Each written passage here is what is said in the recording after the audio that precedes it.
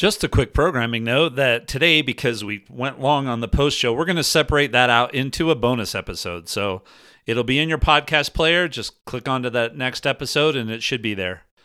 Appreciate it and have a wonderful holiday.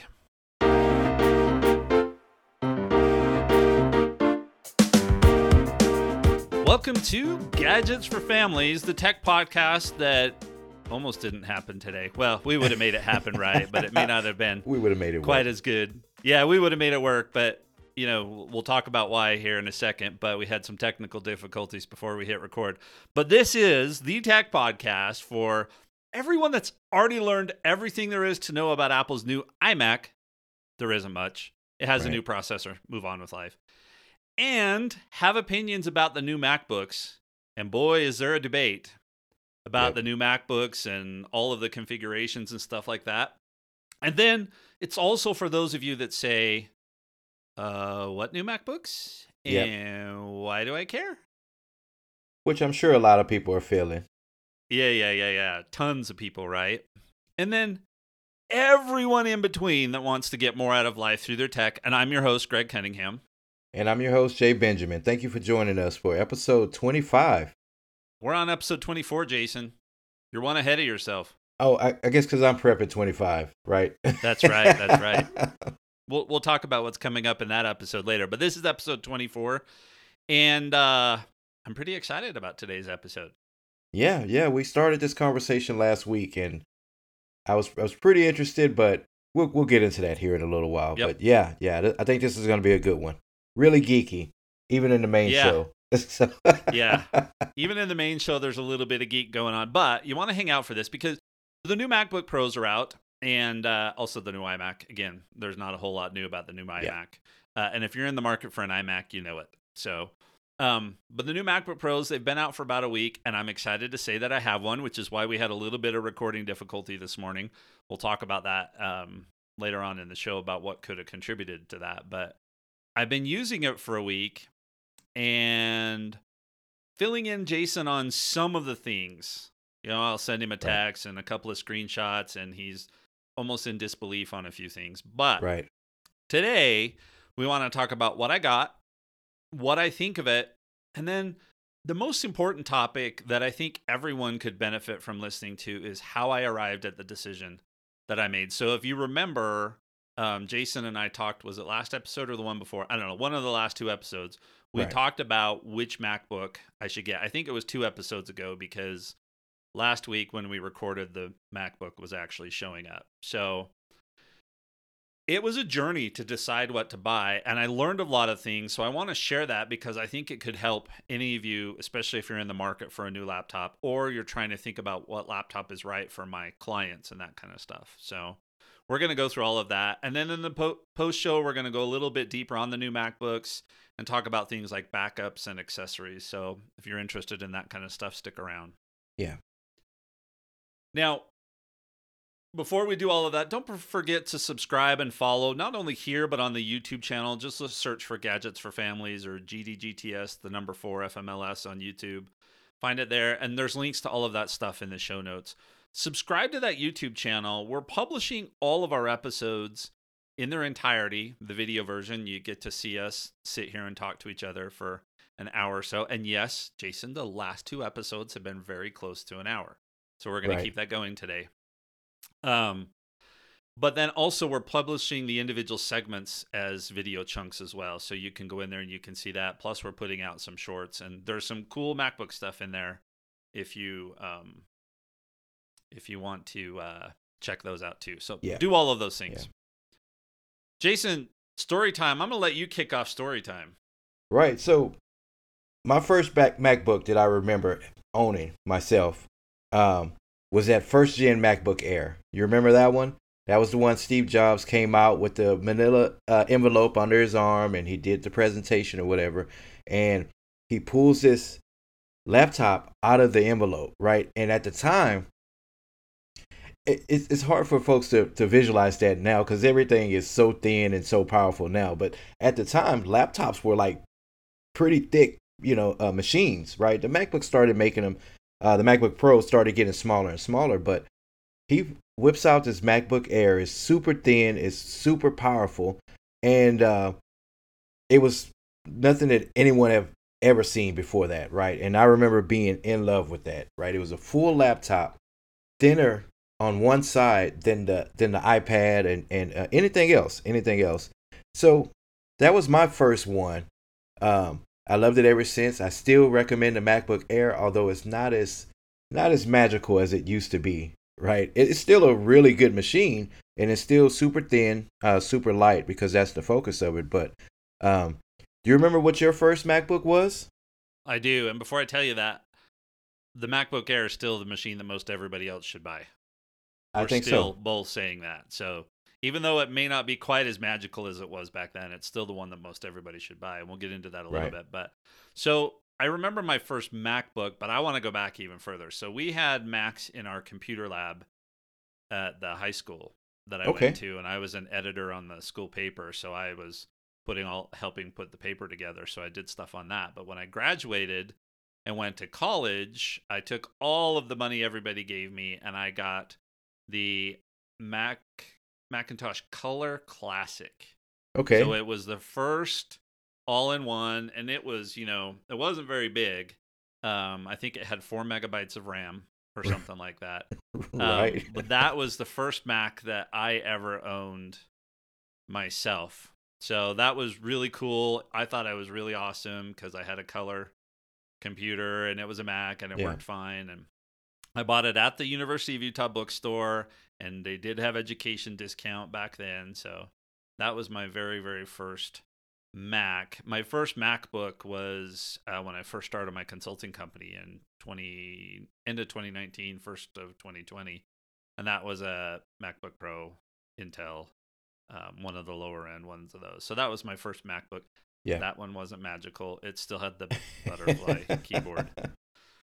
Yeah. So I probably should have got the Air at that point, but I didn't. So yeah. So Color Classic, look it up, man. It was a great device, and I remember. So I had it for a year for college, and then I went on my mission for 2 years, and it sat in a box. And then I came home and used it that next year for college. And I remember a few years later booting it up because I wanted to play Where in the World is Carmen Sandiego, Right. which was a really great game on that Mac. So, and I remember how long it took to boot up, and I said, yeah, never mind. Yeah. Yeah. And that was one of my first questions too. When you were doing your setup and testing. And again, I don't want to spoil anything. We're going to talk about that. But I remember, going from some of those older Macs and at jobs and stuff like that, and all the way to this M2 that my wife uses, and it seems like it's never really off to me, right? The boot up is just so fast from being totally off to booting up to where you can actually use it. It's like crazy fast, and it never seems like it's off. So I figured that it would improve a whole lot, with your M3, and you timed it, and Yep. yeah, I was impressed. Yeah. Yep. All right, but before we do that, Jason, I think this is a great tip that you added in here because I'm going to be talking about this new MacBook that I purchased. All of Right. the press and everything is on these brand new MacBooks and the new iMac. But Jason, I think you have a tip, especially going into the holiday season for Yeah. folks that maybe don't need the latest and greatest and are more budget conscious or can't justify some of these purchases. So talk to us about that. Right. So not just those folks, but me included. So this tip this week are for people who are just like me and hate to pay full retail for your devices. It's almost like a game for me, right? I would want something, I would want it, and I would want it for at least $3 off. You're right. That makes it feel better to me, but and I'm exaggerating. I want it for a lot more than $3 off. But as long as it's not full retail, I feel like I'm getting a deal. So today we're going to be talking about, the new MacBook, the new iMacs and things like that. And one of my worries were that people were going to stress out about which model they should buy and which one that they want but don't necessarily need or can afford, right? So my tip this week is buying refurbished devices directly from Apple, right? You have that ease and that relief of buying it directly from the source, right? Not some guy on Facebook Marketplace or one of these resale shops or something like that just to look for a deal. You can get these directly from Apple. Um, they're backed by their 1 year warranty, just like a new device. You'll have the option to put on the additional Apple Care coverage if you want it. And yeah. So basically, it's buying a new device, for cheaper, right? It's refurbished, but we're talking about certified refurbished. We're not talking about someone that just took good care of it and they took a Clorox wipe and wiped it down and they're like, here, it's refurbished.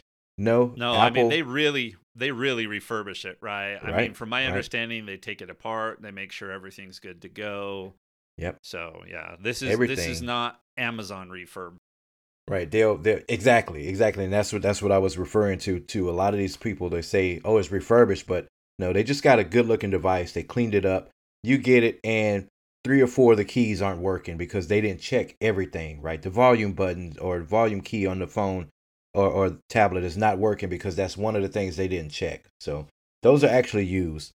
But this is actually refurbished, right? They'll run the diagnostics on it to see every little thing is working as it should be, and then they'll send it to you for, in some cases, hundreds off of the retail price. So to get to it, there's no link or something on the main page. So how I've always got to it is you go to the Apple site, apple.com, and in the search bar, just type in refurbish or refurb or however you want to word it, and you'll see a bunch of options come up. But just hit enter. Just hit enter and it'll take you to their actual refurbished page. So I'm looking here, it says at the top, certified refurbished, guaranteed Apple quality, right? You're buying it directly from Apple. Down at the bottom, you'll see the different categories. Now, they have Macs, iPads, iPhone watches, Apple TVs. Almost all of their products can be found here during certain times. This store changes a lot, and I'm checking it a lot too. Whenever I'm looking for a new device for someone or checking prices for someone, I'll check here. They also And have it's a clearance generally it's section, generally about right before the next one releases that they start putting right? refurbs. Like right now, the M3s are out, so the M2s are probably Right, showing up right. on there, but they probably haven't been there for very long, right? No, they hadn't. They hadn't. They also have a clearance section, although at the time we're recording this, there's nothing in the clearance section. So just check that whenever you get around to buying one. So I took a look, and again, this is about what you actually need versus what you want, right? Or what you can afford.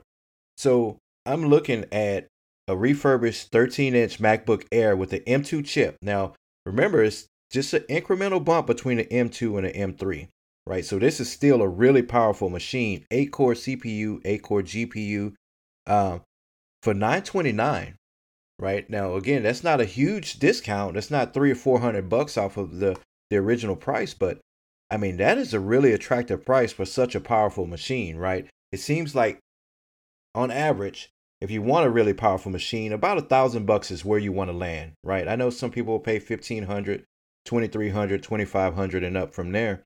But to really get a good machine, you kind of want to be in that $1,000 range, right? You can get some really good specs for that amount of money.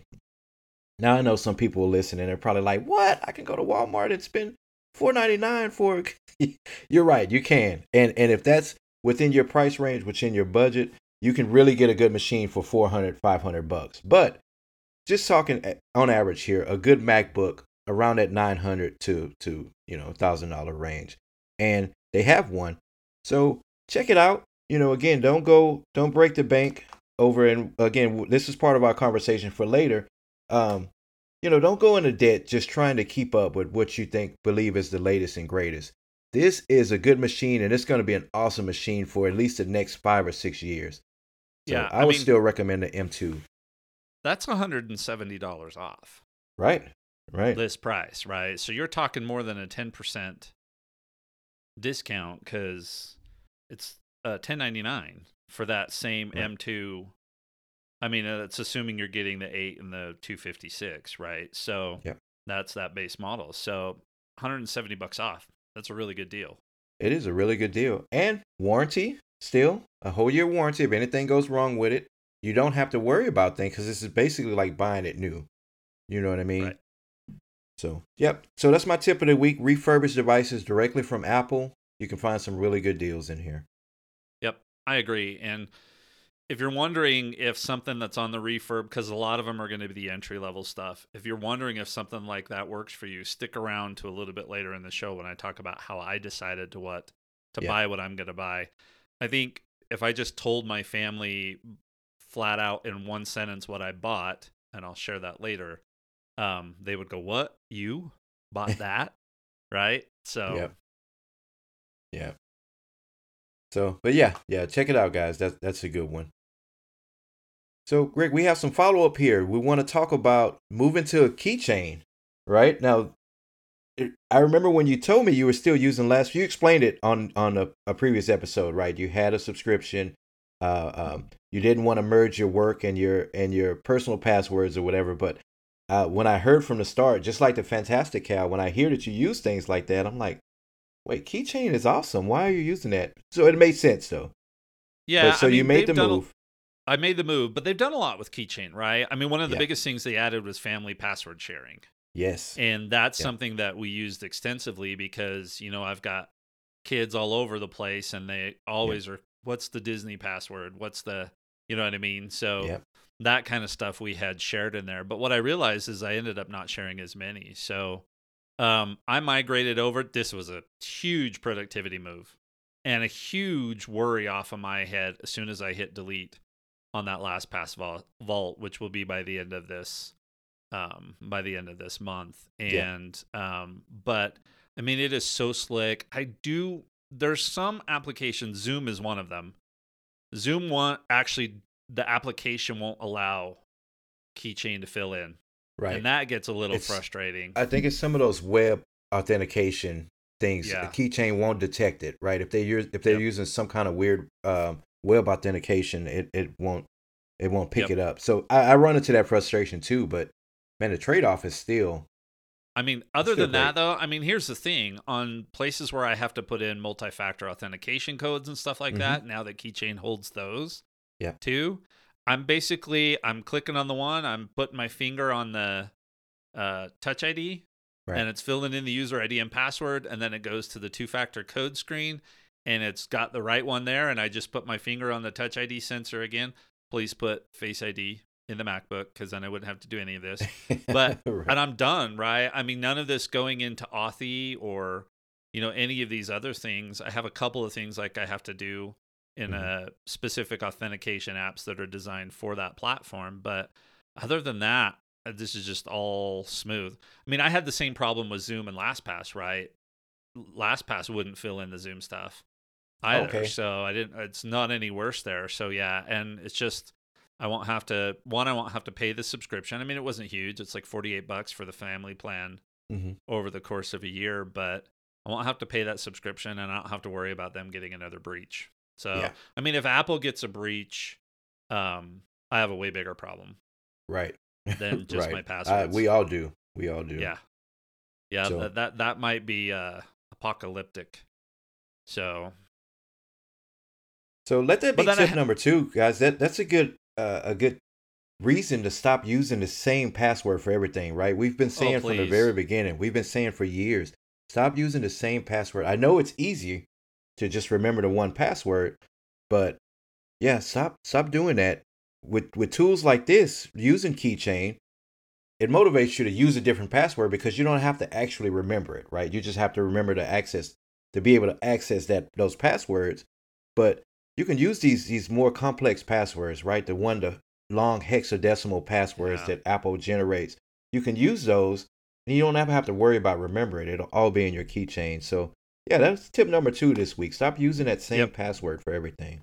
Absolutely, and I just let Apple generate passwords for me all the time. Now, I have noticed, and I don't know why this is, but I've actually had this problem with Disney a couple of times. It seems like my Disney password, I don't know if somebody's been trying to hack into my Disney account or if it's because my Disney stuff is through Verizon, right? Because I get it free with my cell phone subscription. But Disney, a couple of times, I've had to reset my password out of the blue. It's just kind of stopped recognizing it, so which is kind of weird. And there was one other that it didn't seem that either I hadn't updated the password in LastPass when I exported and imported or something. But I mean, it's been fine, and I've tested all of the key stuff right? You go through anytime you do this before you delete the old. You test the banking accounts, you test the Apple Right. ID, you test Right. The main all of ones. that keys, all of our subscription stuff.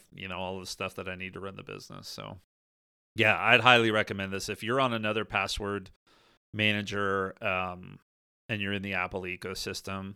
Take a hard look as to why. Yeah. And They've if you're on improved it. one and you need to be on one, you'll know it. Yeah. But for most people, just use Keychain. So, Greg, what's going on with these AirPods? So I think it's fall here and the leaves have finally dropped enough, and actually I'm taking off right for Thanksgiving, and I thought, well, I better get the leaves up off the lawn before that. And right now I have to borrow my father-in-law's lawnmower. He lives about a mile away. So I ride my bike down there, and then I have to slowly drive the lawnmower back because whatever its top speed is not good, right? Slowly drive it back to my house. And so normally when I do this, I don't want to take these AirPods Max out there because I'm always getting stuff blowing all over, right, when you mow. Dust and these would just be chunks harder of to leaves clean. and twigs and so stuff. Yeah. I use my AirPods Pro, or I used to use my Beats. And I always have to, if I'm listening to a podcast, I always have to crank the volume up so high that it starts to crackle and distort. And it's that super, super sharp sound in your ears, right, when it's maxed out. Well, so I've got the new AirPods. I've got it set up just the way I want them. I still have conversation awareness turned off because that hasn't worked. So I get on the lawnmower and turn it on and start going, and I realized, oh, I didn't touch the volume on my AirPods. So they are doing such a better job of after this last canceling update out the lawnmower sound in that adaptive noise cancellation mode than my last set did. So great upgrade there. I mean, I've already talked about how I think they're such a huge upgrade. They're better on my bike. But now with the lawnmower, I didn't touch the volume. I could listen to the podcast at a normal volume level. I could still hear the lawnmower humming in the background, which was fine. But if you're considering upgrading your AirPods Pro, like if the battery's starting to get long in the tooth on the other ones, don't forget, Best Buy will take them as a trade-in. And I can't recommend the new AirPods Pro highly enough because it just made a huge difference. So okay, good. I still am not having any issues with my with my AirPods, but I want to upgrade. Right, we got my wife some of the Beats you recommended, that link you sent, and she's been happy with them. She's been trying to see how long she can really push the battery life because her battery life was horrible on her old AirPods. So yeah, she's happy with that too. So well, I'll be my upgrading daughter took mine. I mean, instead of trading it in, I mean, she gave me the same that Best Buy would have. It was like $40 they would give me for a trade-in, but she took them and they're fine for her. So and no issues with the battery. No, but I don't know that she knows what the battery should be like. Right. Yeah, right? I'm sure it wasn't great, but coming from she doesn't have a point of reference, so it should be still pretty good. Right. All right, so Jason, should we dive into MacBook stuff here? Yeah, let's jump into it. This is again, I think it's going to be a good show. Let's talk about it. All right, so just two quick things, and we'll give you some more geeky stuff in the post show about the MacBooks because, of course, a whole bunch of other stuff comes out. But I just want to do one little PSA here. The base M3 processor, the new processor that they announced. So there's the base one, then there's the Pro, and then there's the Max. The biggest thing you need to consider if you're going to think about the M3 versus the M3 Pro is whether you want to easily run multiple monitors or not. Right. So like my setup right now, I've got the laptop open and I've got two monitors. They are not designed to drive two external monitors. They're designed to drive one. And that surprised me. When I saw that on the notes. That's going to catch a lot of people off guard, especially folks who need and depend on multiple monitors to get through their workday. Yep. And that'll apply. I mean, that actually applies to all of the M1, M2, and M3 regular processors. So the MacBook Airs don't drive two external displays. That's the first one. The second one is, if you've been in the market and been looking at this, there's a lot of debate over 8 gigabytes of memory in the base model, Mhm. right? And that goes for the MacBook Air too. Okay. There's a lot of debate over that. Stick around because we're going to tell you how to work through and figure out whether that's a big deal for you or not. The vast majority of people, 8 gigabytes of Apple memory is probably just fine. Yep. You And probably don't need to go up from there.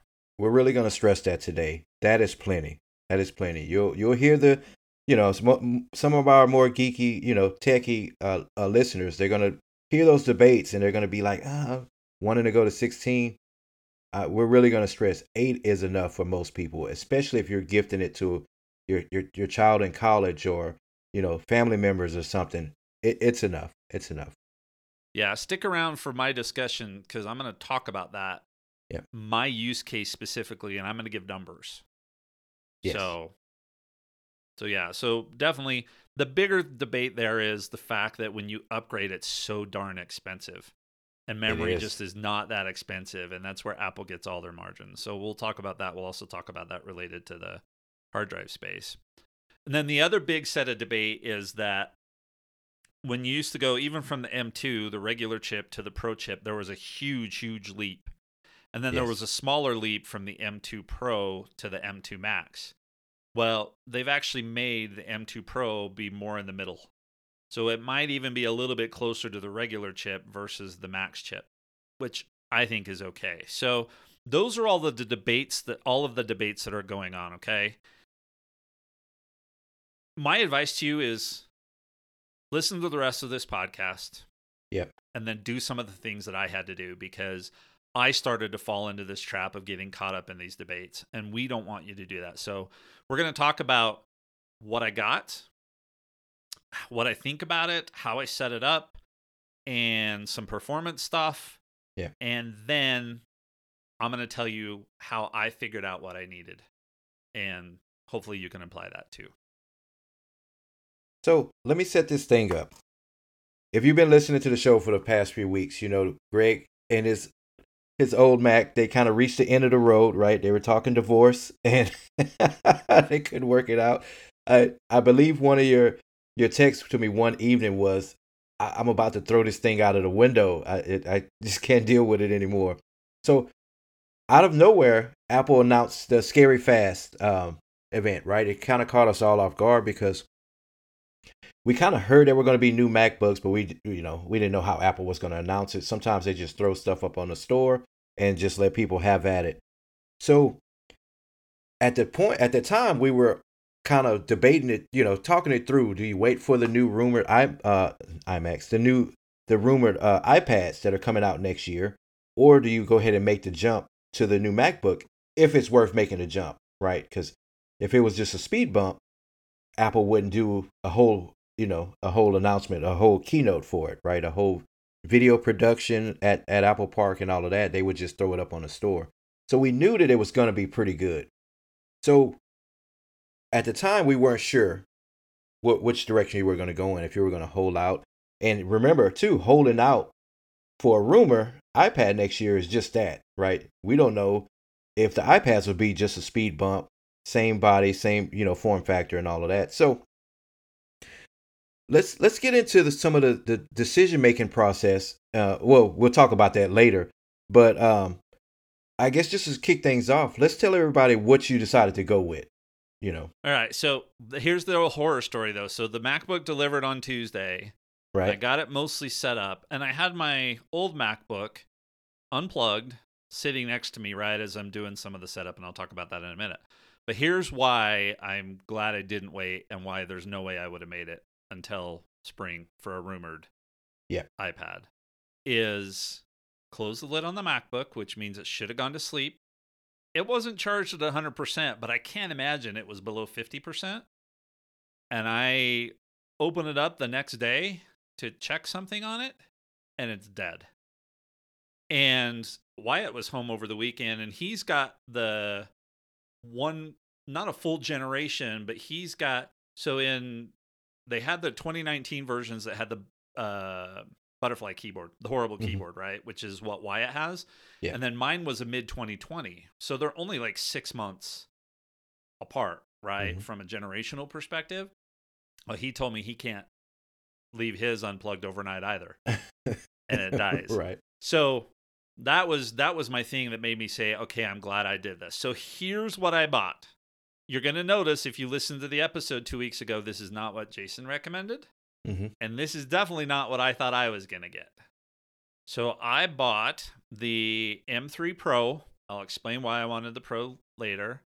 I got the base M3 Pro model. And that's the phrase that I think everybody that knows me would say, wait, what? You got to base anything when it comes to technology? Right. Because that's just, I was that pretty doesn't surprised happen. too. Yeah. Yeah. So 18 gigabytes of integrated memory and the 512 gigabytes of SSD space. So definitely got the base, and yes, I got black. I'm wearing my black polo today. Not only is it supposed to be more slimming on camera, but also in honor of the black MacBook Pro. And that part, some of that stuff won't come as a surprise to any of you that follow the channel, because I dropped it's a 2-minute and 9-second unboxing Mm-hmm. video of it. And then there's also a short, which is just some still clips of the unboxing. So that's sitting out on the channel. And then on top of this is just my, my mid advertisement here. Tomorrow, where we record on Tuesday, this drops on Wednesday. Once this drops on Wednesday, there will be 2 blog posts out there. One of them will be my review. Yep. And the other one will be how I got to the decision that I did. So that's what I have. Black MacBook Pro, M3 Pro chip, 18 gigabytes of integrated memory, and 512 gigs SSD. I got it on the day because it's not a custom config. It's the base of that particular model. Which I'm sure they had plenty of. I mean, I know the shipping time started slipping after a few days, but I hadn't checked to see if they kind of balanced out. But yeah, this is not, a custom, something that you have to wait for, end of November or weeks for, which is good. I think the Pro Max, those are still next month, right? Or they were later this month to even be available. To be available to order. But I did hear Marco off of ATP. Mm-hmm. He maxed out the Max. Everything. Yeah. Every single spec on that. I don't know. I didn't look. I think it's like a $7,500 thing, right? But he maxed out everything, and he got his last week. It came about a week and a half earlier than he was expecting it to. So I think those Maxes were supposed to be later this month. I think they may have started shipping, but yeah. Well, again, a professional. He makes a living with these machines, so yeah. And that was he just flat out said, I maxed it all out, and I'm not going to apologize for it. Right. Well, he doesn't have to, at least not to us. So yeah. So what about the look and feel of it when you open it up out of the box, like that initial impression? Because there was something else too that you kept telling me that was awesome about it, and that was those black stickers on the. That is pretty cool. The black Apple stickers. There's 2, Jason. If I might be convinced to send you one of the 2. Right. Yeah. If you're not using it, I'll take it. But yeah, it is. So I know a lot of people said it's dark gray, right? And depending on the light that you look at it in, it definitely is not as black as the keys on the keyboard. But man, does it look amazing. And I've never been a fan of the silver. You know me. I mean, everybody was shocked when I got the white phone. But it's white, not silver, not dishwater, right? Right. But it's not just that for me. Remember, I was on the old Intel version, which is still all the rounded and bevels and all that kind of stuff. And this is a flattish, right, with sharper edges. Yeah, they're still rounded, but they're still sharper. So that look and feel, it just feels like the kind of machine that I want to have. When I pick it up in my hand to go somewhere with it, it just feels awesome. And the MacBook Pro etching on the underneath side looks incredible. And the look and feel is everything I could have hoped for. So I'm super excited that I got the black. And in the unboxing, you can see I put my silver MacBook Pro up next to it, and there's definitely a difference, even in my crappy lighting. And what about the fingerprint and smudge thing? Are you seeing that new method that they use to get the color in? Is it really preventing those It's smudges and better. stuff? It's better, especially on the top. I did have to wipe it off yesterday, but it wiped off no problem. You know, sometimes you have to really get the cleaner that you use for your TV Right. to get stuff off. Well, the biggest problem is that the touchpad, which is glass, so it's easy to wipe off, and the keys, right? I mean, that's still the biggest problem. I don't know how you ever get the keys to not take on the oil and stuff from your fingers, but yeah, definitely the top. I didn't even notice smudges or fingerprints until yesterday. Um, and then or was it Sunday? I don't know, whichever day it was that I hurried and wiped it off, but I didn't even have to do anything. I mean, just a couple of wipes with the cloth and that was all gone. So it's definitely better. Now, if they could just do that for, like I said, the keys and then the screen, right? I mean, if you keep the screen open and look at it all day long, Yeah. you just end up with stuff on the screen. So, Yeah. All right. So we finished recording. You were going to go for a ride. You were going to eat some lunch, do some other stuff with your company and all of that. So I think you got your workout in. You did a quick unboxing video for the YouTube. Thank you for that. Uploading that because the phone one was awesome. So this one's great too. So you got all of the grown up stuff out of the way, and now it's time for the good stuff. So yep. let's talk about this setup process. How did that go? Because you were Yeah. on the fence about I was. should you start fresh or should you just go ahead and just move everything over and get to work, right? Because that's what got us started going down this road was, is this just tools for us or do we get time to tinker and all of that? So did you hit the ground running, just do a restore, or did you start fresh? Well, first I had to publish all the podcast stuff, so I don't even think I got to Right. this until like 4 or 5 o'clock that afternoon. And Yep. I had decided that I was going to set up fresh. And part of that was some of the research that I'll talk about here in a bit that told me how I was using the machine. But also I had some problems with that other machine, right? And going from Intel to Apple Silicon, the recommendation was probably a good time to start fresh. So I went fresh, and the vast majority of it was super, super easy. I mean, it was like setting up a new iPhone Right. fresh. The only problem I have with the iPhone is just the sheer amount of apps that I would have to download on the iPhone, but I don't have that problem on the Mac. And they took that setup process that they introduced with the phones and moved it to the Mac and the iPad and other devices. And yeah, it basically holds your hand and walks you through the setup. Yep. I did have to sign into iCloud a couple of times. In fact, I signed in the first time and then it said it failed, but then it looked like it signed it in. So I thought I was okay. And then when you asked me the reboot times and I said, well, let me test it. And I did a reboot. When I came back in, it made me sign into iCloud a second time. But this isn't the only device, not even Mac. I've noticed it on phones and stuff like that too. So Jason, your bubble notification for the thumbs down just pulled up again. I think that's hilarious. I forgot to turn that off. So I didn't see it on the screen, but yeah, I forgot to turn that off. No big deal. But so I had to do that twice. But like I said, I've noticed that on phones and other things a couple of times as well lately. I think this goes back to our conversation. I actually removed it from today's show about, is Apple stuff really in sync or not? The back end, is it stable yet? And then the other thing I had to do was OneDrive, because I do a lot of OneDrive is my business stuff.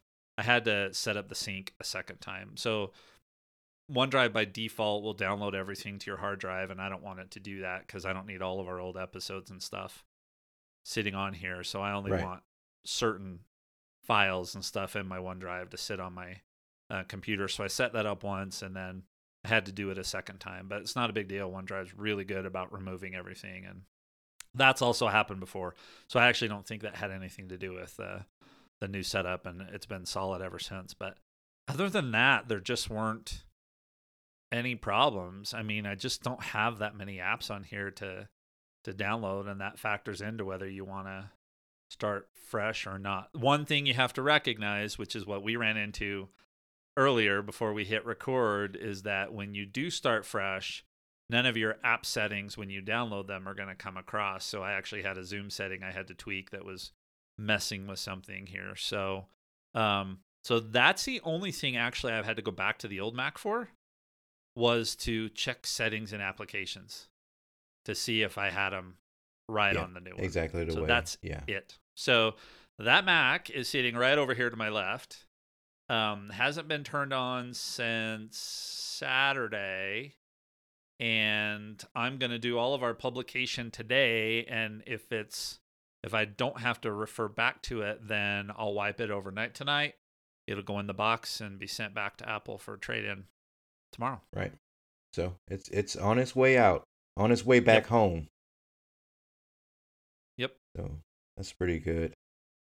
So we have an M2 Mac here, like I mentioned before. It's my wife's, but I'll jump on it. I still have my, I believe it's the third or fourth generation, or I think it's the third generation MacBook Air, which my son is using. I kind of handed it down to him, but it still has all of my information and stuff on it. So for me and anyone else who has an M2 a processor, it's just an incremental, speed bump for us, right? I don't think anybody should be upgrading from the M2 to the M3 unless you can afford that type of thing and you just have to be on the latest and greatest.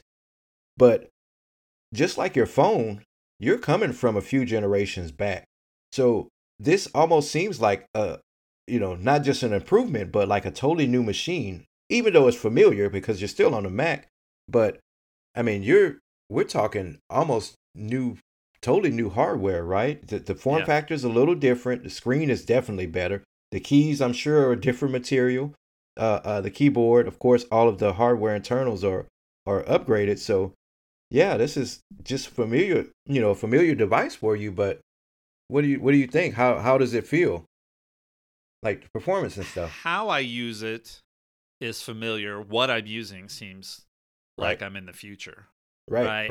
And I think the advice out there from people I probably trust is that if you're on an M1 or an M2, regular or pro chip, there's probably no need to upgrade.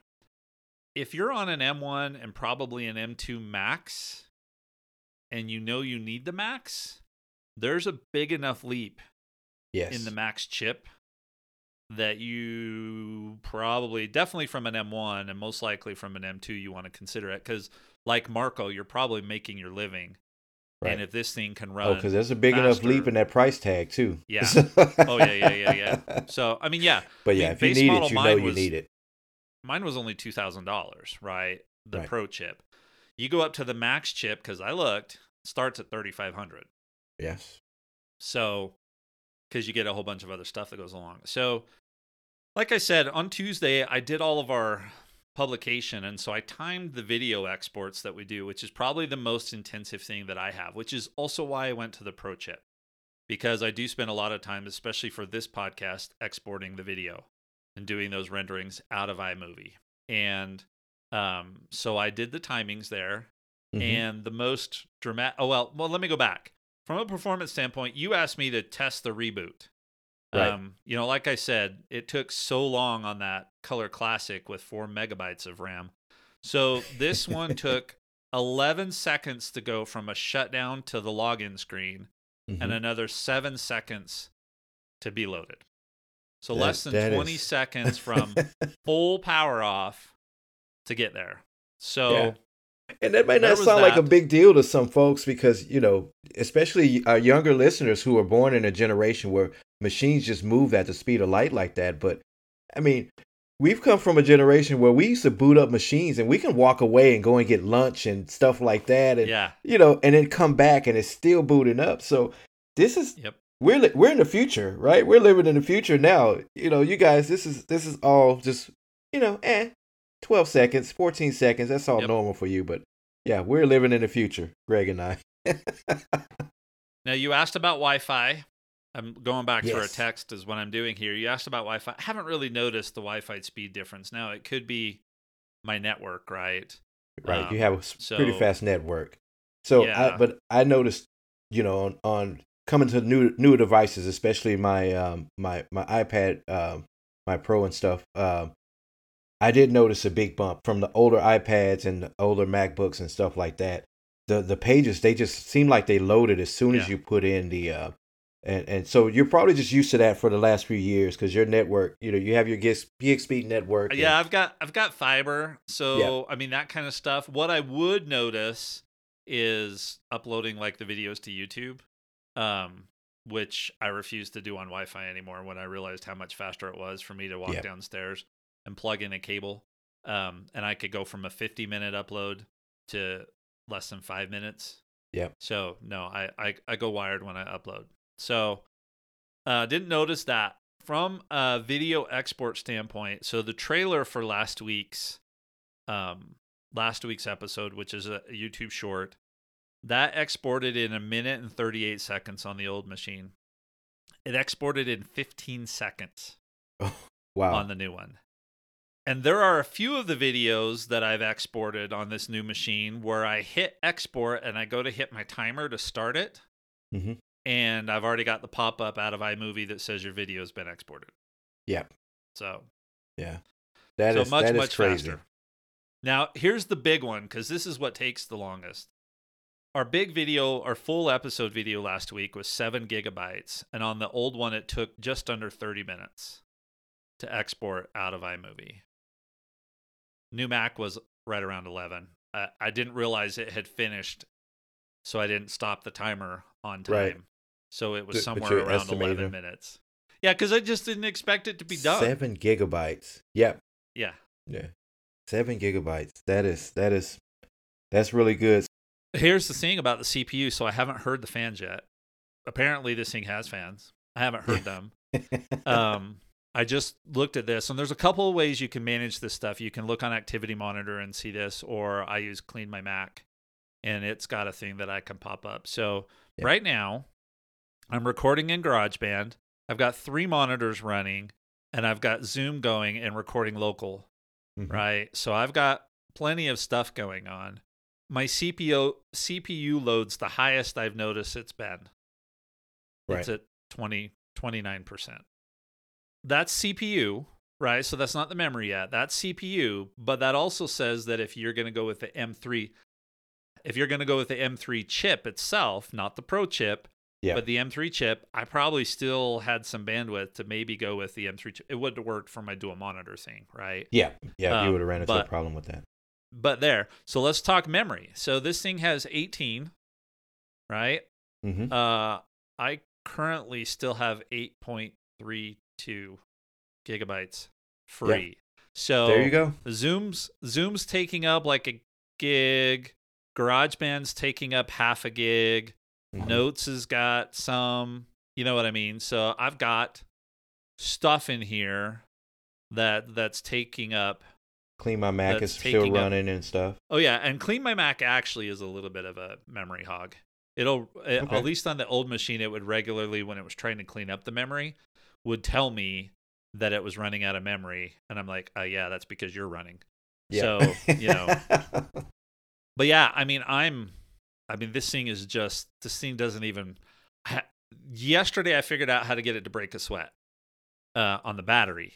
Mm-hmm. And that's because I had it powering my 4K external monitor off of the battery. And then finally I could get it to do something. But this thing, I don't know how I'm going to make this thing sweat. So we don't do 4K video. But I think even with what we do for 4K video, I think it would probably be fine. I think so.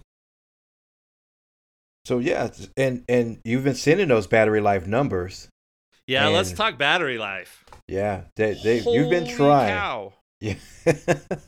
So my first thing to Jason was I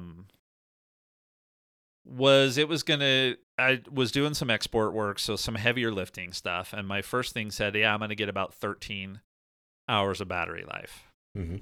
But I've been trying to take this thing off more, and like I said yesterday morning, I sat down in here. I had left it unplugged overnight.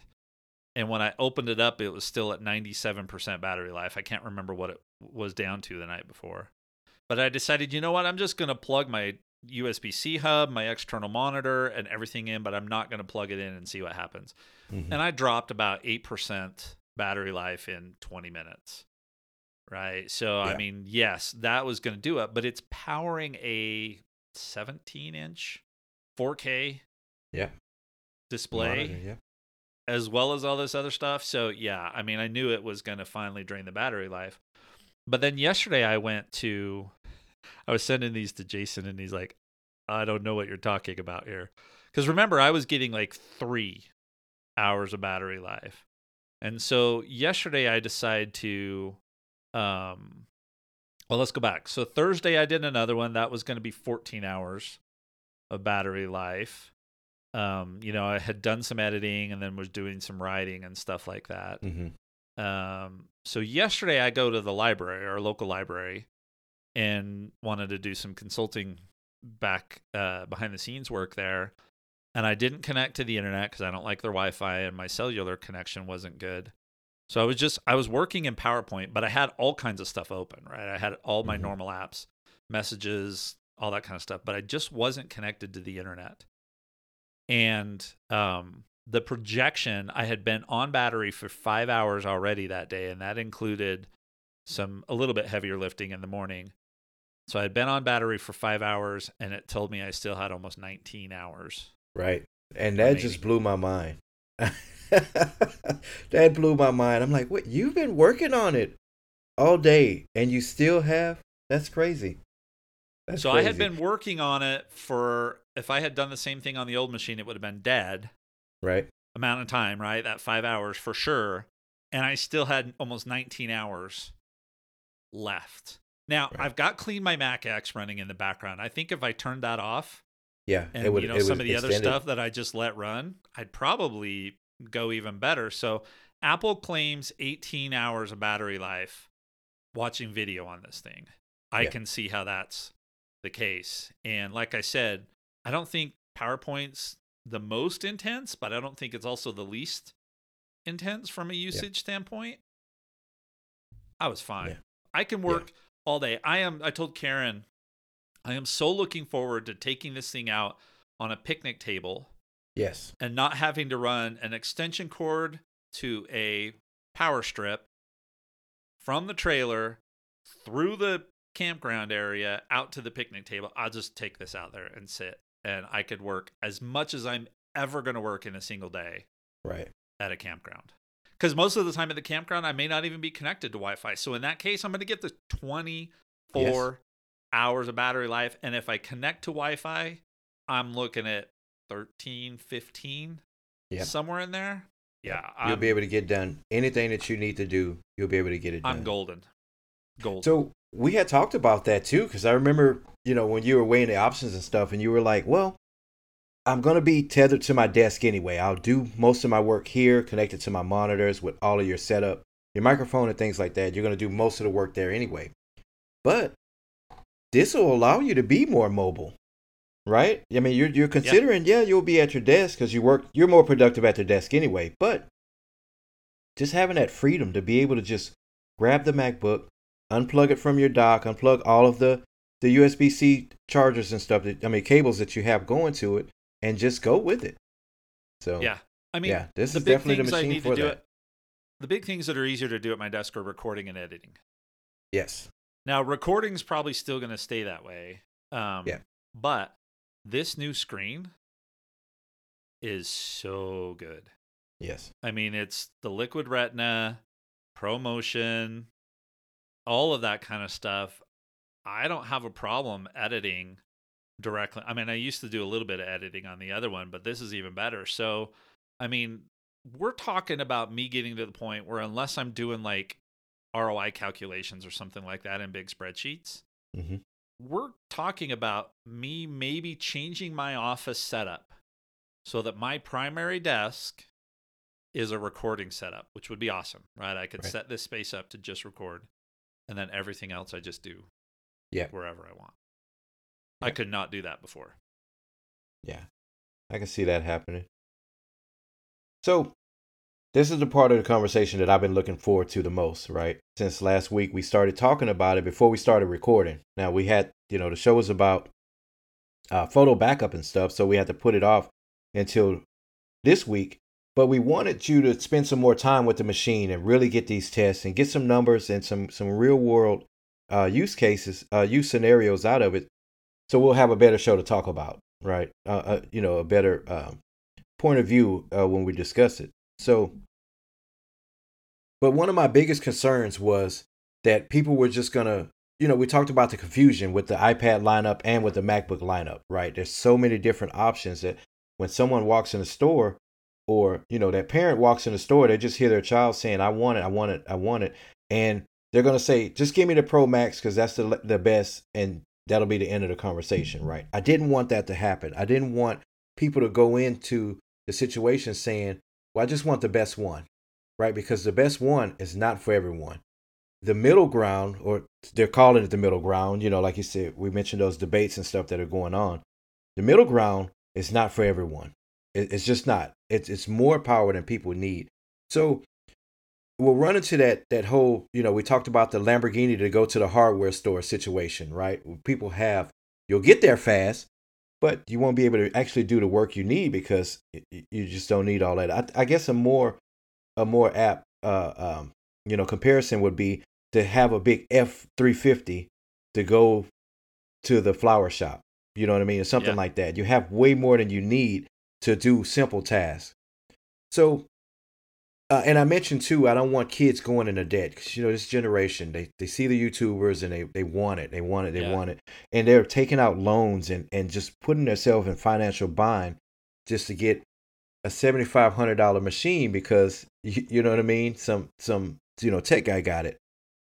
So let's talk about some of the stuff that you learned and some of the stuff that we talked through and you weighed when we were going into the going to this episode that kind of shape your whole decision, because you didn't even go with the one I recommended, like you said earlier. Nope. You didn't go with the one that everyone thought that you would get, and not necessarily that you would just say I just want to go with the Pro Max and just max out everything. But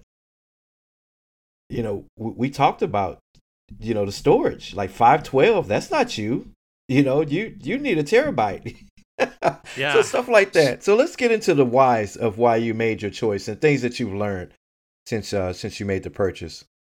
We joke around, right? So Marco off of ATP, just so everybody gets context, he is a developer. He develops Overcast, which is my podcast player.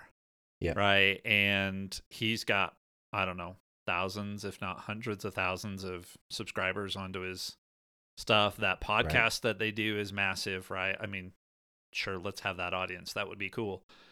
So he can justify all of this kind of stuff. He knows exactly what he needs. So I listen to a lot of podcasts, right? And I watch a lot of videos on this stuff because there was all of this analysis. And I tried watching a little bit beforehand, but I pretty much made my buying decision and then bought it. And then what happens is you start going, oh, crap.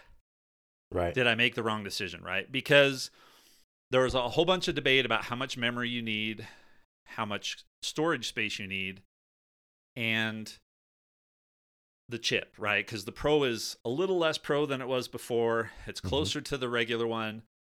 So let me talk you through how I figured out what I was going to buy. Because again, I bought the entry level for this chip. One, I couldn't buy the M3 because I want the dual monitor. I don't want to fiddle around with, trying to figure out some weird way to get two monitors going. So I just didn't want to screw around with that. So that was out. So that was easy.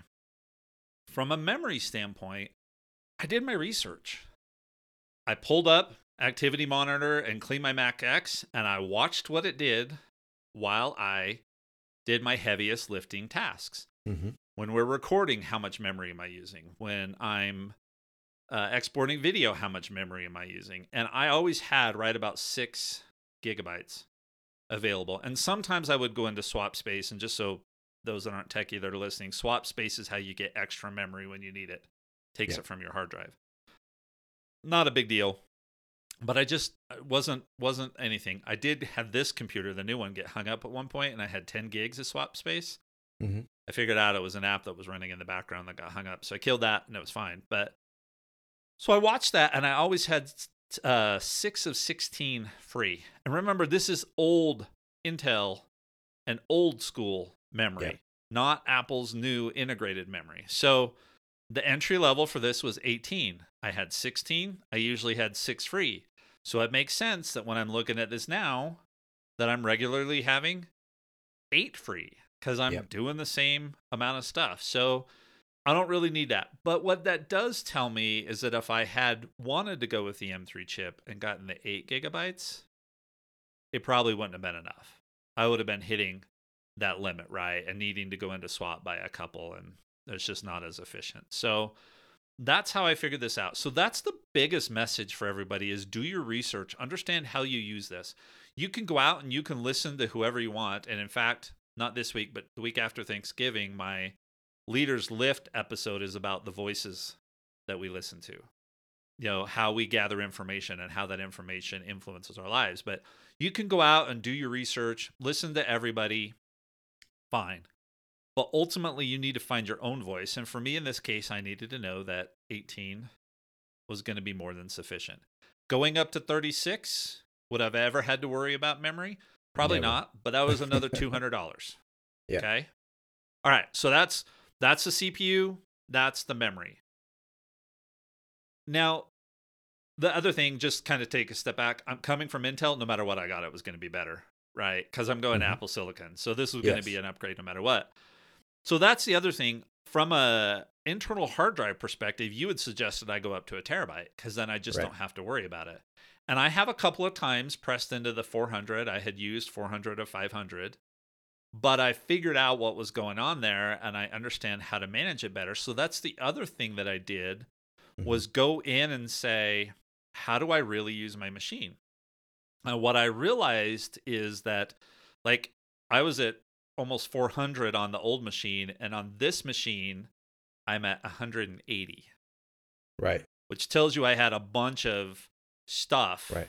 And I'm sure a lot of it was the iMovie, those temp files from iMovie and stuff. GarageBand, iMovie, and all that kind of stuff. And so when I looked at that, those were the only things that were local, that would be taking up space. Mm-hmm. Everything else was cloud-based. So, like I said, I had to reset up my OneDrive sync again. That's because I don't want all 24 episodes of Gadgets for Families and all 37 episodes of Leaders Lift and all their associated audio and video and all those other files. I don't need them all locally on my hard drive. I usually need the files for an episode for the week after it launches because I'm doing a whole bunch of launch stuff, right? Right. Advertising, those kinds of things. After that, I just don't need it. So I went through and said, if almost everything's going to be in the cloud, do I really need to go and spend another $400 to go from 512 to 1 terabyte? Mm-hmm. Or am I willing to say, you know what? If I just keep this amount of stuff on my hard drive, I back up using Time Machine. We talked about this last week, right? So everything gets backed up onto a hard drive. I could go buy a 4 terabyte external SSD for $250. Right. And I talked to you about this. My thought is that, once a month I'm going to go in, I'm going to pull, because I'm going to have to clean up my cloud space at some point too, because OneDrive's going to get too full and that's really expensive to go up. I'm just going to pull old episodes and move them once a month onto that 4 terabyte hard drive. That makes sense. And I may never, ever, ever, ever need them again. And if I don't, great. But if I do, I'll have them there. So that's how I decided what I needed from a hard drive perspective. So far, I'm good on both. I'm not putting any pressure on CPU, so I didn't need the max. I'm not putting any pressure on the memory, so I didn't need to go up that $200. And I'm got tons of available hard drive space, so I didn't need to spend that. So I saved $600 plus tax. Right. And I think by the time it was all said and done, when I looked at everything, it was more like $800 to $900 that I ended up saving going with this machine versus the other one, which means if they launch the new iPads in March, I'll have some of that reserve so that I can also get the new iPad. So you the point that you made, I guess it's something that I really didn't realize. You made a good point. By changing the way that you work, right? Just changing your workflow a little bit, adjusting it a little bit, because you're not making a major change, but the way you're going to handle those old storage issues and stuff, the extra storage, saved you money, right? Just changing your workflow a tad bit by, like you said, once a month, you're going to go in and manage the those old files and stuff like that, and transfer them to an external drive. It saved you hundreds of dollars just by, changing a little bit of your workflow on your side. So that's a good lesson for someone else too. If you're on the fence about the price, or the price is just a little bit out of your price range, but you want that particular model, then maybe adjust the way that you work, a tad bit. It may save you some money. It probably saved me thousands of dollars. And here's Right. why. So let's say I went up to a terabyte. Mm-hmm. Okay. If I go up to a terabyte, I'm never going to touch anything. And I'm going to fill the terabyte, right? That also means that my cloud storage is going to expand as well. So odds are I'd end up having to pay for more OneDrive space, which is really expensive. Possibly more iCloud space, which is it can get really expensive too. Yeah. Right? Oh, and so Yep. hard drive in and of itself, I'll never be able to not buy a smaller hard drive. So I'm stuck at terabyte plus going forward. Yeah. And then I hadn't thought of this, but on ATP, they talked about it. When you do that, all of your backup solutions have to go up. Right. Because they can't handle the volume that you're sending. Yep. So how much longer before this current SSD that I have would I have to swap it out for a bigger one in order to contain the backup? So you're talking $400 up front, more SSDs, more cloud space. It could be $1,000 plus easily. That one decision saved me, as long as I'm willing to take. And I know it's not as fast to write to an external drive, but you just drag and drop the files right before you go to bed. And when you get up in the morning, everything's moved, and your hard drive and your cloud space is all cleaned up, right? And you're good to go, right? So know what you need, know how you're going to use it, gather information, but find your own voice and make the decision that's best for you. And then if you can, and you identify these small things, make these small changes, and then you can save that money. Like for Marco, he doesn't need to worry about it. Yeah. It's worth it to him to throw money at the problem, so to speak. I didn't want to do that because, remember, I love this machine, but this is not what I want to have as my primary machine. Right? Right. So. Yeah. So, just adjusting the way you do things a tad bit, could save you money. And it'll help make that decision easier, right? Because I just knew Greg needed a terabyte, but I think the solution he came up with, and more on that on the post show too, because you actually you ran an idea by me that I thought maybe it'll work with the expansion slot that you have on there. Yeah. So we'll talk about, we'll get into more of that in the post show.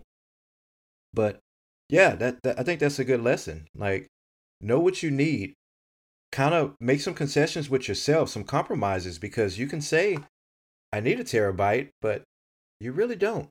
You really don't. And the money you would save too is another point too we need to bring up. The difference between the 512 and the terabyte, where you can buy some pretty inexpensive external storage and still buy yourself some extra accessories and things like that with the money that you'll save. So yeah, really good.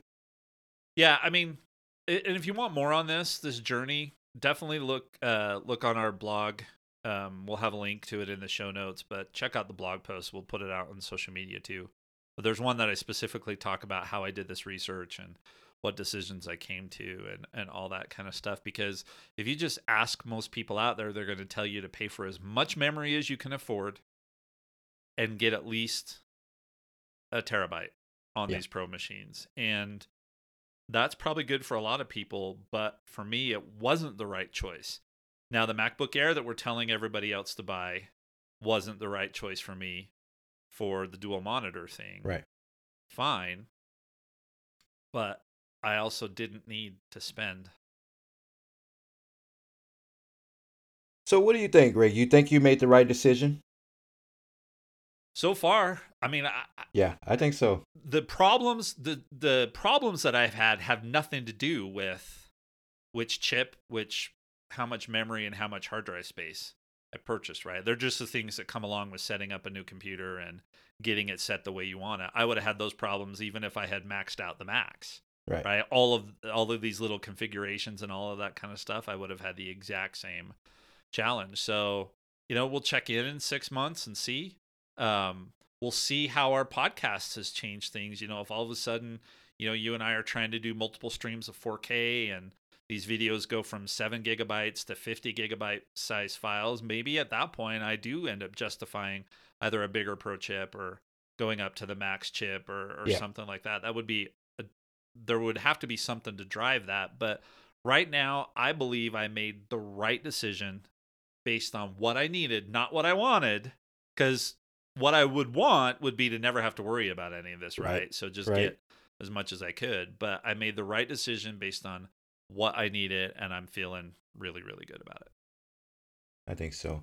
So I see the last section here is should you buy it? But let's do something new. I'm going to catch you off guard real quick.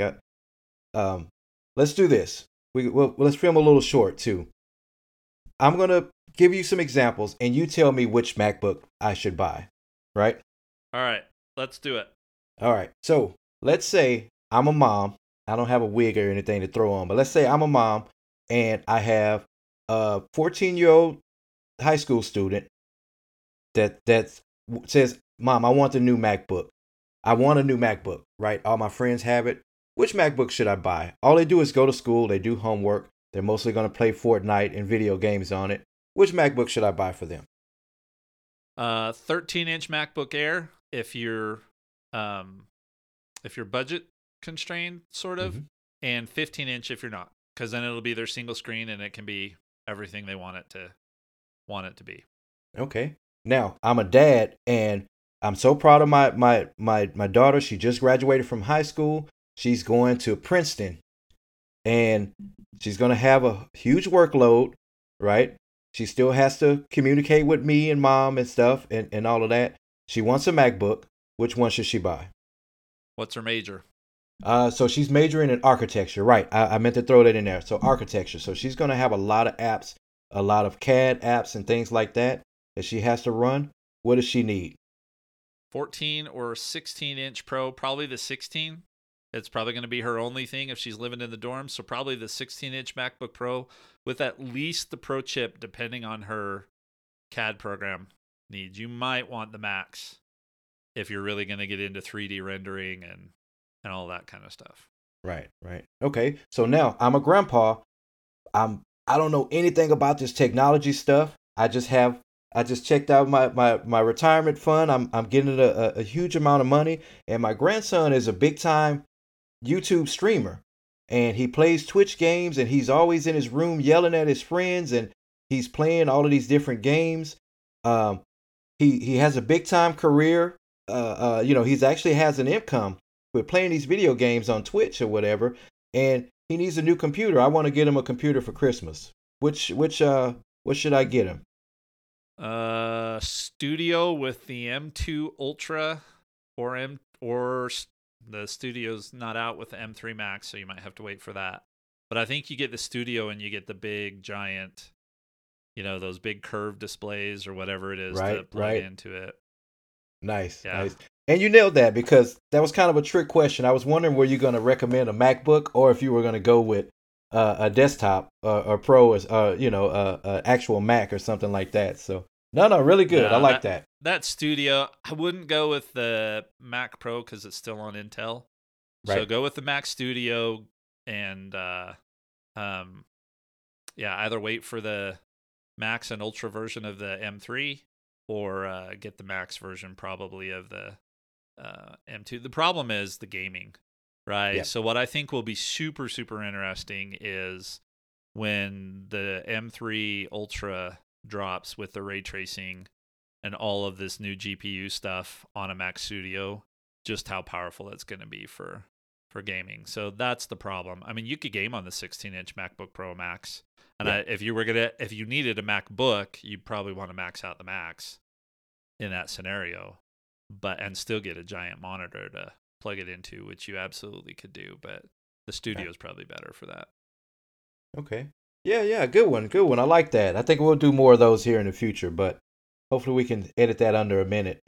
I like that. So, All right. Any last thoughts on the MacBook? Anything else you want to share? Again, I think the main thing I wanted to stress was don't break the bank on these things, right? Think about what you do on it. If you're buying it for someone else, think about what that child is doing on it. Or I say child, think about what that person is doing on it, no matter who you're buying it for. Everyone's going to default to, I want the best. I want the Pro Max. And even, like we say, the middle ground now is not necessarily how the middle ground has always been. It still may be too much for some people. So really consider that entry level. You know, you don't break the bank buying these things. Don't get loans. Don't get, I really don't want to see, kids doing that.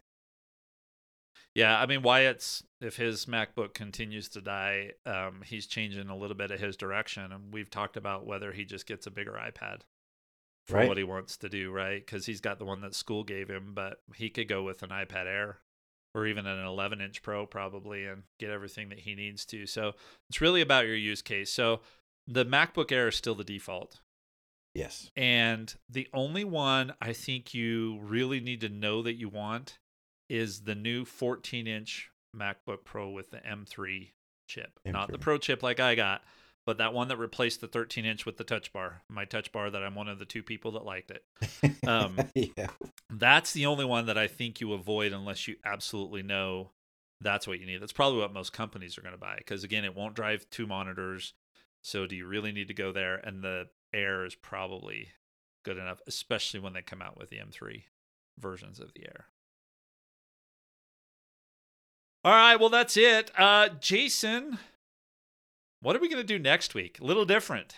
Yeah. So next week is going to be our shopping guide, right? We're getting to that time of the year again where there's a big emphasis on gifts and gift giving and things like that. So we're going to give our list of the top tech gifts to buy for sons, daughters, coworkers, friends, and maybe even some of the people you don't like. which tech gift to buy for them. And spoiler alert, it's an Android phone. So if you don't like them, get them an Android. But so we're going to include everything. Stocking stuffers. I know I'm still outlining the episode and stuff, but stocking stuffers all the way up to like big ticket items, right? For those tech geeks in your life that are hard to shop for.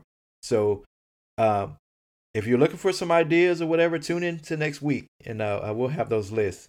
And Greg, you're going to be on location, right? I am. I'm going to be recording on location, and so you'll see my camp trailer. And I'm actually thinking maybe I'll have time to do a quick video on my setup when I'm camping and drop that too. So I'm hoping that I'll do that. So I know we ran just a little bit longer than we intended to today, but I think there's some really good stuff in there.